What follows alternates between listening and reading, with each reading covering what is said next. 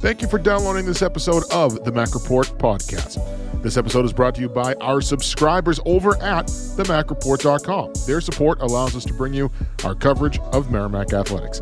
If you are a subscriber, I thank you.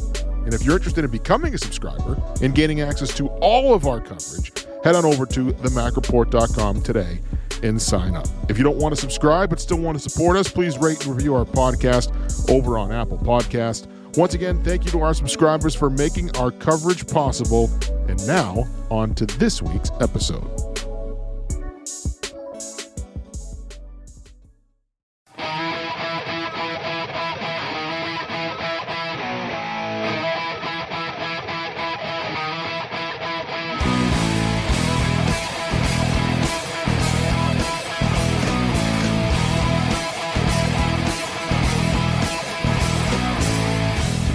Well, Ian, we said last week that for Merrimack to stay in the home ice picture for the Hockey East playoffs in the first round anyway, they would probably have to take at least 5 out of 6 points against Vermont.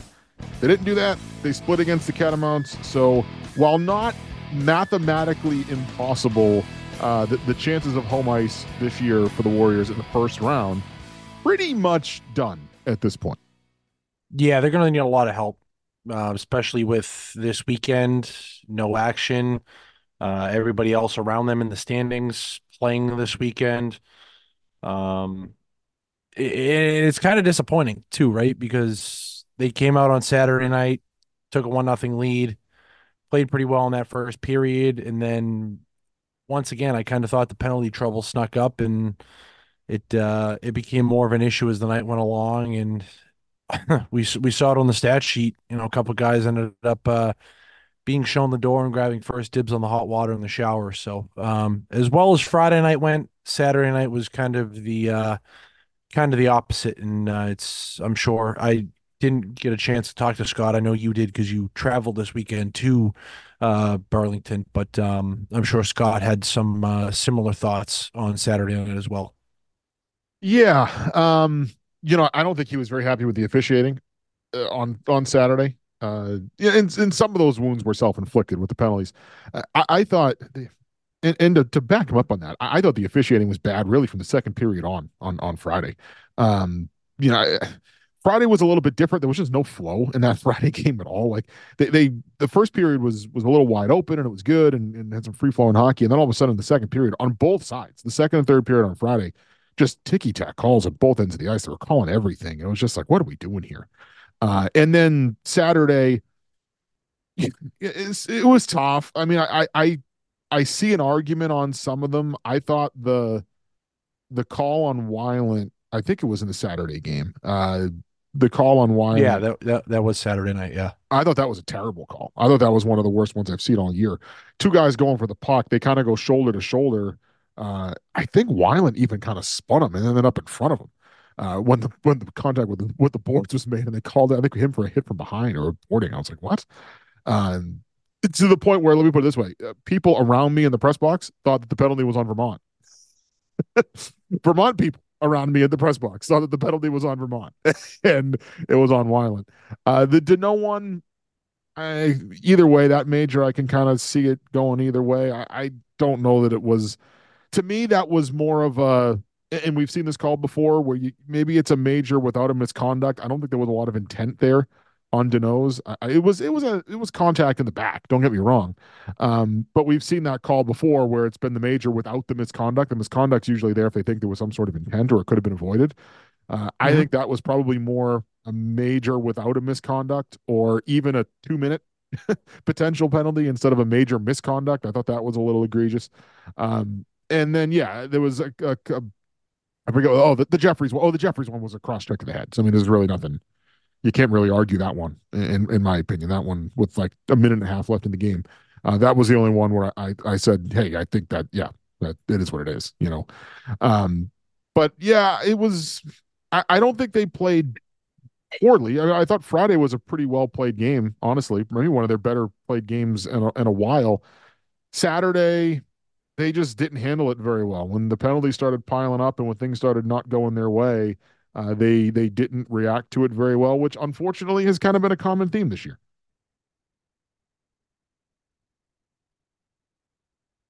right? Like when things start to not go well, that's when they've struggled.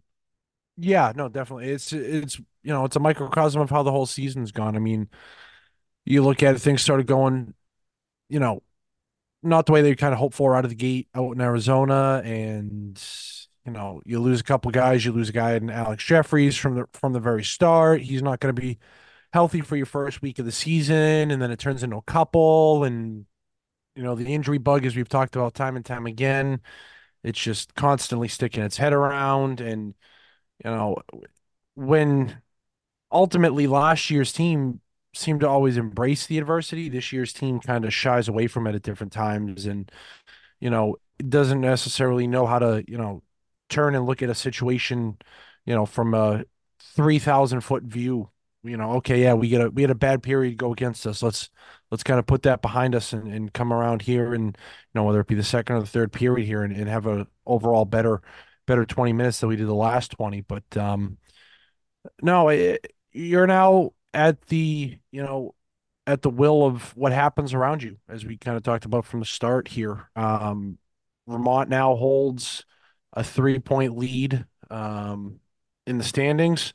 Or excuse me, 5 point lead in the standings because it was a 2 point lead going into Friday night and or Saturday night, and had they won, would have jumped over Vermont. Now you're kind of stuck in limbo with both Vermont and UConn sitting ahead. Vermont has 3 games in hand on you, and UConn also has a pair as well. Um, Things are going to kind of sort themselves out. Vermont comes down this way and plays at Boston College this weekend. So you'll be rooting for Boston College this weekend to take all 6 points available there. You don't want to see Vermont pick up anything. So anything beyond 60 minutes is, already going against your favor. Um, because as we talked about last week, Northeastern looks like they're probably going to finish somewhere around seventh. Maybe they fall to eight, but again, they have the tie break with Merrimack there. That really becomes null and void. And then Vermont and Yukon, who also is tied with Northeastern in seventh, will meet in the final weekend of the regular season. And you got three, arguably the hardest part of your schedule probably down the stretch here is now Providence and BC to wrap up following the off week. And any point you can get going the final, 180 minutes of hockey here is, an added bonus at this time. Yeah, and the thing now too is because of those games in hand, they don't even control whether or not they finish in 10th or 11th. I mean, just the current probabilities, there's actually a bigger probability that they finish in 11th than 10th. I That being said, it's about a 50-50 split with them and Lowell if you kind of play it out from a scenario standpoint.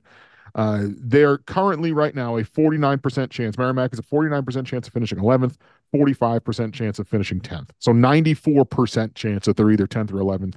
There's a 5% chance they'd finish ninth. That still puts them on the road.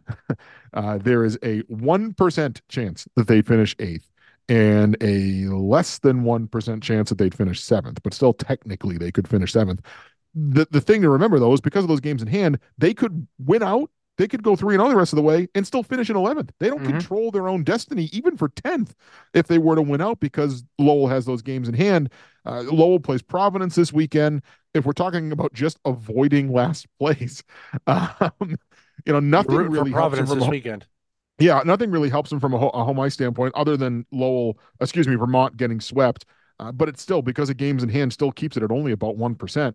If Lowell beats Providence, Merrimack goes from a 45% chance of finishing in 10th and a 49% chance of finishing in 11th to a 22% chance of finishing in 10th and a 73% chance of finishing in 11th. That's if Lowell were to beat Providence this weekend. So you're rooting for Providence. I guess you want to stay ahead of Lowell. Um, that will help you avoid the number one seed in the second round, assuming that you get out of the first round. You're rooting for BC against Vermont this weekend because that does kind of keep home ice somewhat alive. But again, just in terms of the numbers, we're talking about like a 1% chance, literally from a scenario standpoint, a probability standpoint, a 1% chance that they finish with home ice. It would require them to go 3-0.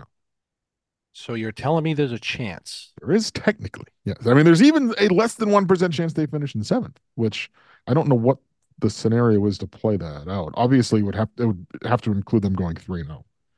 Um, Yeah. So just, I mean, again, kind of looking at it right from a bigger picture here, let's go by the assumption here that they finish in 11th and the standings kind of shake out where they're at now. Your top five, BCBU, Maine, Providence, and UMass. The sixth seed would be New Hampshire, so you would be going to Durham in the first round. yeah.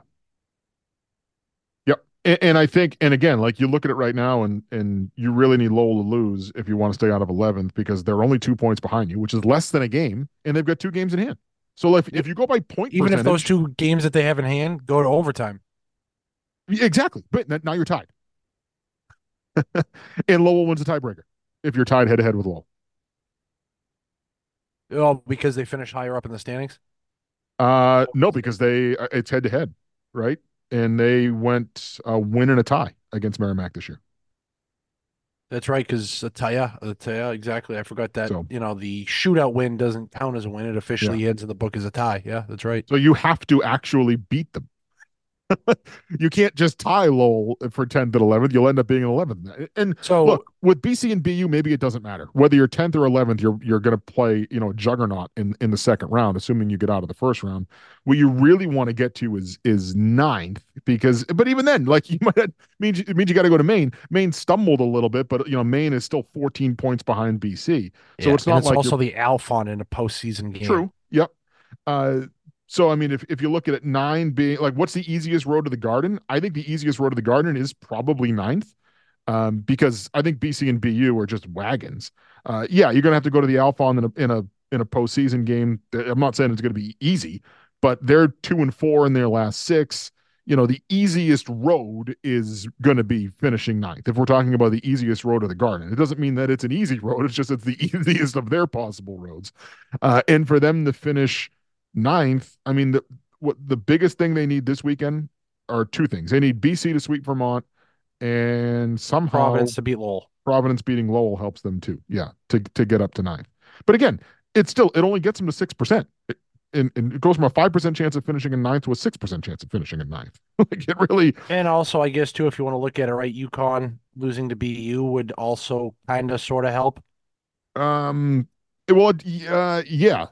And again, I don't know what these probabilities would do if you were to combine them. That's the thing. Like I know individually speaking, if BU beat UConn, it still is a 5% chance that they would finish in ninth. But if UConn wins, it goes from 5 to 4. So yeah, you would want BU to win that game. And again, like those when you combine some of these scenarios, I don't have the ability to combine them to be like, well, what if BU wins and Providence wins and BC sweeps?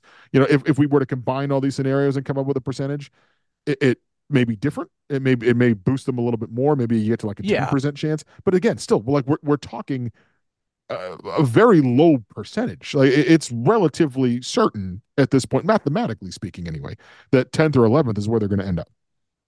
Yeah, I'm sure you could play with the numbers or you could play with the results here, there, and everywhere, four or five times over, and you're still probably going to get, you know, your percentage of moving from 10th to ninth or 10th to eighth, even potentially. Um, it'll increase some way or another if you play around with the results enough, right? I mean, the probabilities have to increase in some way if things break your way. There's going to be potential situations where you look at it where Vermont gets swept, UConn gets swept, Lowell loses to Providence, and all of a sudden the teams that now had two or three games in hand on you only have one game in hand, you know, but maybe they also have a tougher matchup the next weekend. But again, the schedule for Merrimack isn't a cakewalk either. I mean, you got Providence twice. This is the first time you've seen them all year. Um, so you might get a little bit of a break, but again, you're coming out of it and you're playing Thursday, Friday next week. You're not playing Friday, Saturday. Exactly. Yeah. So it doesn't, it doesn't look great.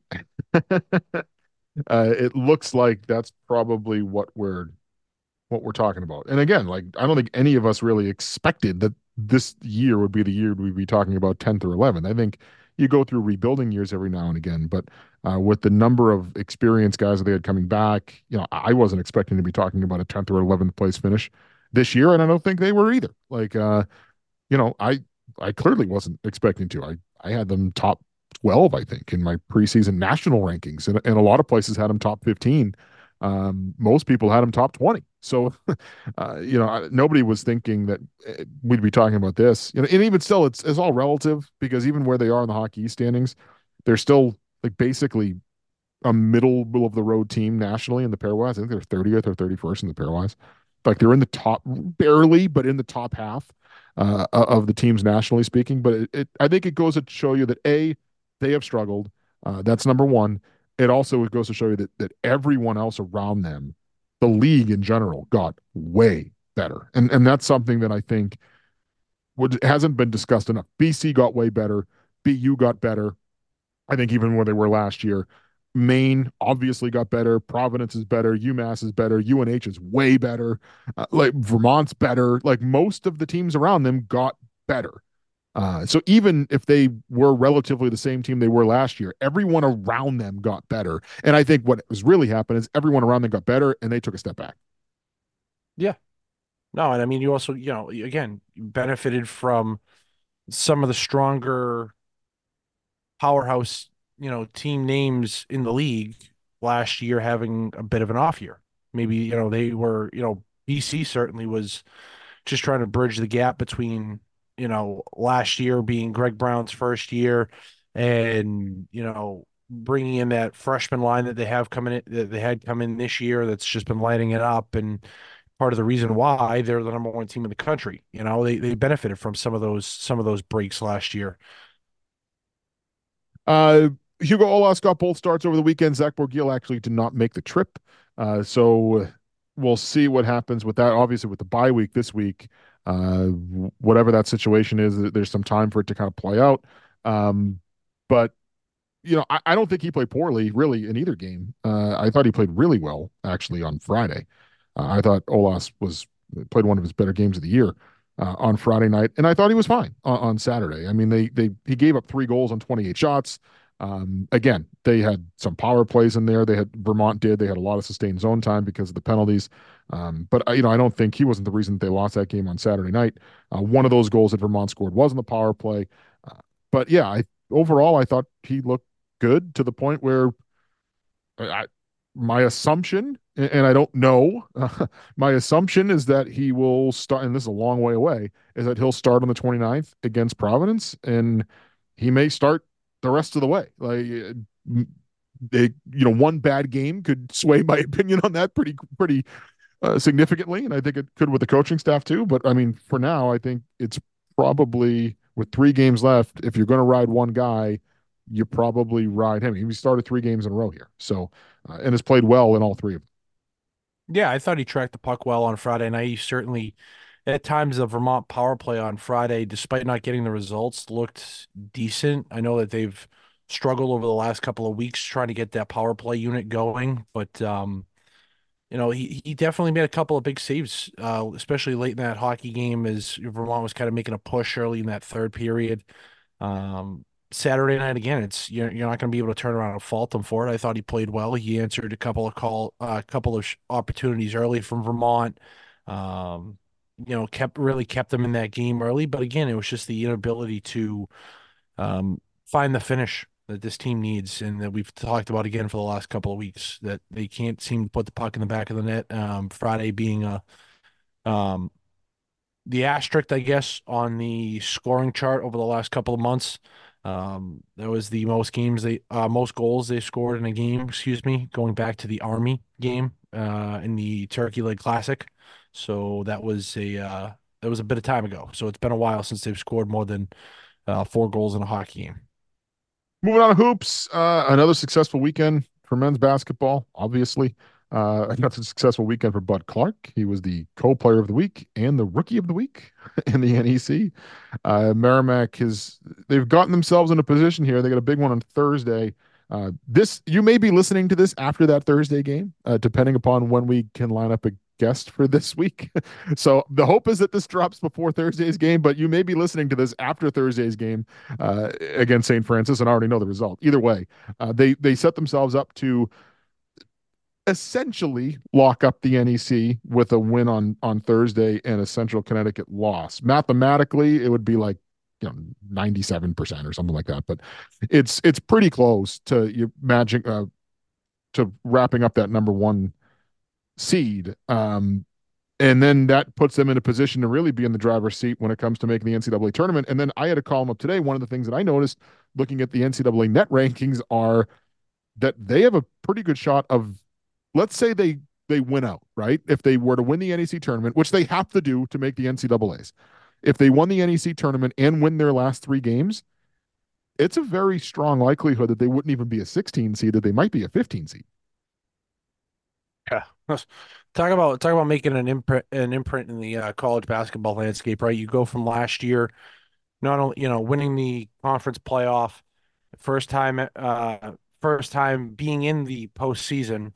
You won the regular season your first year, and now your first year of eligibility for March Madness, and you're sitting here looking at being a 15 seed and not having to worry about going out to Dayton, Ohio for one of the first Yeah. four. And even then, Um, like they could be one of the top two 16 seeds and still avoid the first four. Like I think yeah, that unless something nutty happens and they because look, they've got to win the NEC tournament in order to get there. So we know they're going to win in order for this to be a possibility, they have to win their NEC tournament games.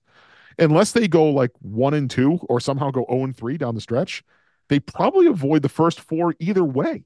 Because if you're the top two 16 seeds, you still avoid it. yeah, So, and again, a lot of that depends upon what happens in some of these other conferences and who wins those other automatic bids. But they're 186 in the net rankings right now. Like there's gonna be teams in the 200s that win conference tournaments in the smaller conferences. This is how it goes. So they've set themselves up in a really good position to, like you said, avoid Dayton altogether and just go right through to the round of 64, which to me is what really counts. Like, look, you're happy if you make the field of 68 and you got to play in the first four because you made it, but it's not really the real. It wouldn't feel like the real tournament to me. Like you want to be yeah. playing on CBS or on USA or TBS or True whatever. TV, yeah, Yeah, whatever, you want yeah. to be playing on Thursday or Friday. I mean, if you play it on Tuesday night in the first four, does yeah, it counts, but do you really feel like you were there? Like, or do you want to actually be in the big dance? You want to be in the big dance. So that's what I feel like. If this they've set themselves up to have a really good opportunity here to not only potentially win their conference tournament, but to avoid that first four altogether, which teams in the NEC don't usually get to do. No, I mean, look at last year. Look at what happened, right? FDU got in because again of the ineligibility with Merrimack. They played in the first four, they won, and then they went on. Oh wait, I'm sorry. Did they make the? Were they in the first four? Did they have to play last year in the I first? I you can't know remember what the I don't bracket. remember, but I assume that they did. Yeah. So either way, right? You're looking at it. They had to go play in the first four, and then they went on and they knocked off the number one seed for just the second time ever in tournament history. So, I mean, it doesn't happen very often when you avoid that 16-1 matchup. Yeah, sure. Your odds aren't necessarily gonna skyrocket in playing the 15-2 matchup as opposed to the 16-1. Yeah, you might get an upset every now and then. I believe Michigan State is probably one of the more infamous two seeds that got knocked off by, I think, Norfolk State, if I'm I not think so. mistaken. Yeah, I think you're right. That was a pretty big one, 15 over a two. It's happened, just like at some point a 16 seed was bound to beat a one seed. So they do have that going in their favor. But I mean, again, this just goes back to the start of this season for them, right? Or start of conference play when we kind of talked about, yeah, they were tested in non-conference play. That's what Joe Gallo wants to do. He always wants to schedule a tougher slate of non-conference games. So when it comes time to conference play, he knows his team is battle tested and they're ready. And again, we talked about it. They won three in a row in the conference to start off. They started off 3-0, lost two to Wagner and at Central Connecticut, right? And they haven't lost since. They don't let up. There is no quit in this team. It, again, going back to last week, uh, the Stonehill game, they were the run that they went on in the last 65 seconds, 70 seconds of regulation. It was like, oh well, I'm not gonna lie. When they were down by five, I was like, this one might be over. I think the streak's coming to an end, and get a couple of steals and a couple of big buckets from Bud Clark, who all he seems to do is put up big buckets, and next thing you know, you get a 7 game win streak and you're carrying it back home, to take on an LIU team that you just beat a week prior. So, um, again, this team just continues to find ways, and I think it just furthers our point of this team might be the best basketball team Merrimack College has ever had. Yeah, yeah, I think you're probably right. It's definitely up there. That's for sure. That's definitely for sure. And it's interesting too because I'm looking at this, um, for what it's worth, and I don't want to get too far ahead of ourselves here. Merrimack today is I just lost my place of where they were. They are 202 in the net ranking as of right now. I thought they were 186, but they're 202. Um, But if they're a 15 seed, obviously they avoid the playing game altogether. ESPN's latest bracketology has them as the 16 seed in Indianapolis, taking on Purdue in the first round. Purdue. Yep. However, there is there are eight first, second round sites. Again, we're getting ahead of ourselves here, but for people that are looking at this going, where would we want them to end up? What's the easiest place to get to? Brooklyn is the easiest one to get to. So if they do get in, you are hoping for a matchup in Brooklyn because it's just the easiest one for people to get to, obviously. The sites are, I just lost my place here. There's games in the first and second round in Brooklyn, Charlotte, Indianapolis, Omaha, Pittsburgh, Salt Lake City, Spokane, Washington, and Memphis, Tennessee. So Brooklyn's really the only drivable one. What would be the next close? Pittsburgh's probably the next closest. That's like an 11-hour drive. Yeah. So, And not to get too crazy, but the East Regional does come yes, through the Garden. that is true. I wasn't even going to go there, but you're right. Not you weren't, but I will.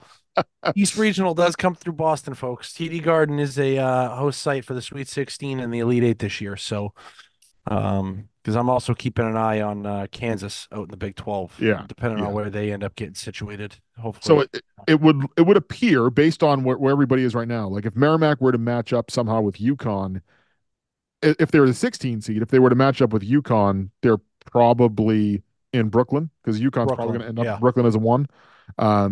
If Merrimack's a 15, they probably don't end up in Brooklyn at all because UConn's going to end up in Brooklyn as a one, more than likely, which means that'll be a 116. And Those you're games would be a you're 1 versus 15. 16, an 8 versus 9, and then a 5 versus 12, and a 4 versus 13.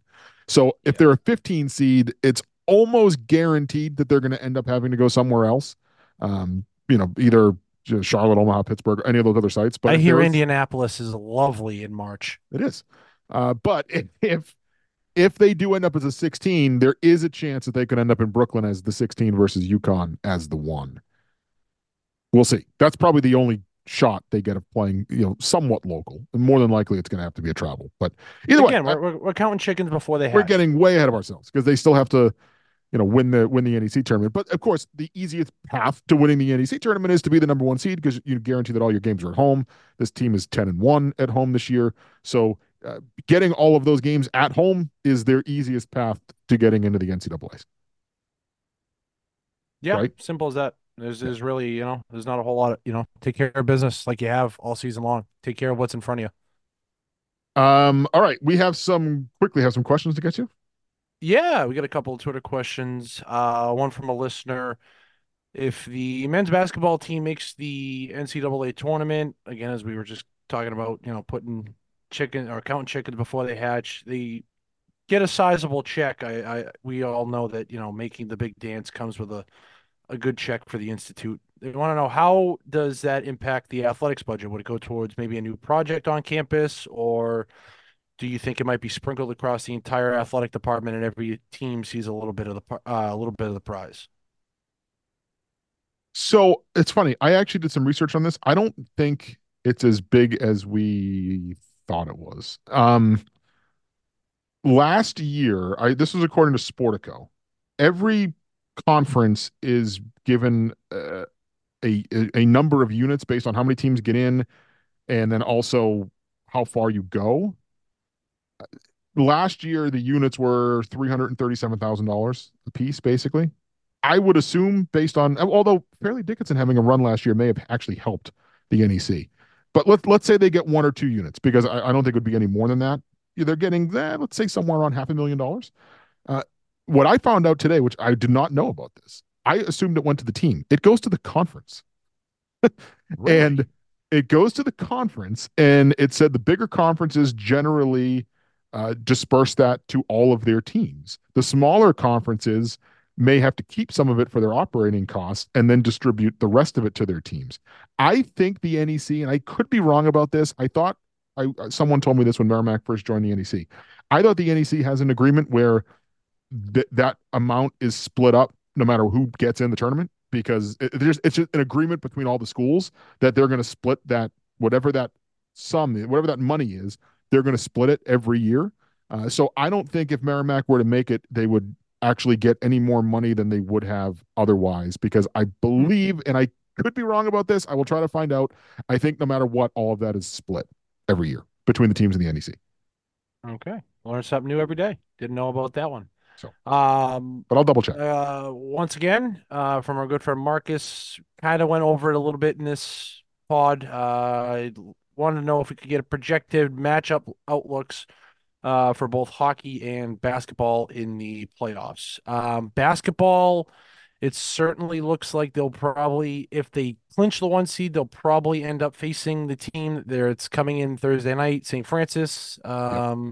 Unless something wild happens with Stonehill. One Stonehill loss locks up the eighth and final postseason spot in the NEC for basketball, and that again would require Merrimack to finish atop of the standings. So if they finish in first, it's more than likely St. Francis. But if for some reason they drop to second, you're probably looking at LIU. And if something wild and wacky happens and they fall down to third, because again, as you mentioned in your column today, there is still potentially a chance if, again, Merrimack goes 1-2, and they end up in a tie with Central Connecticut for first place, and FDU finishes in third, um, because Merrimack is 1-1.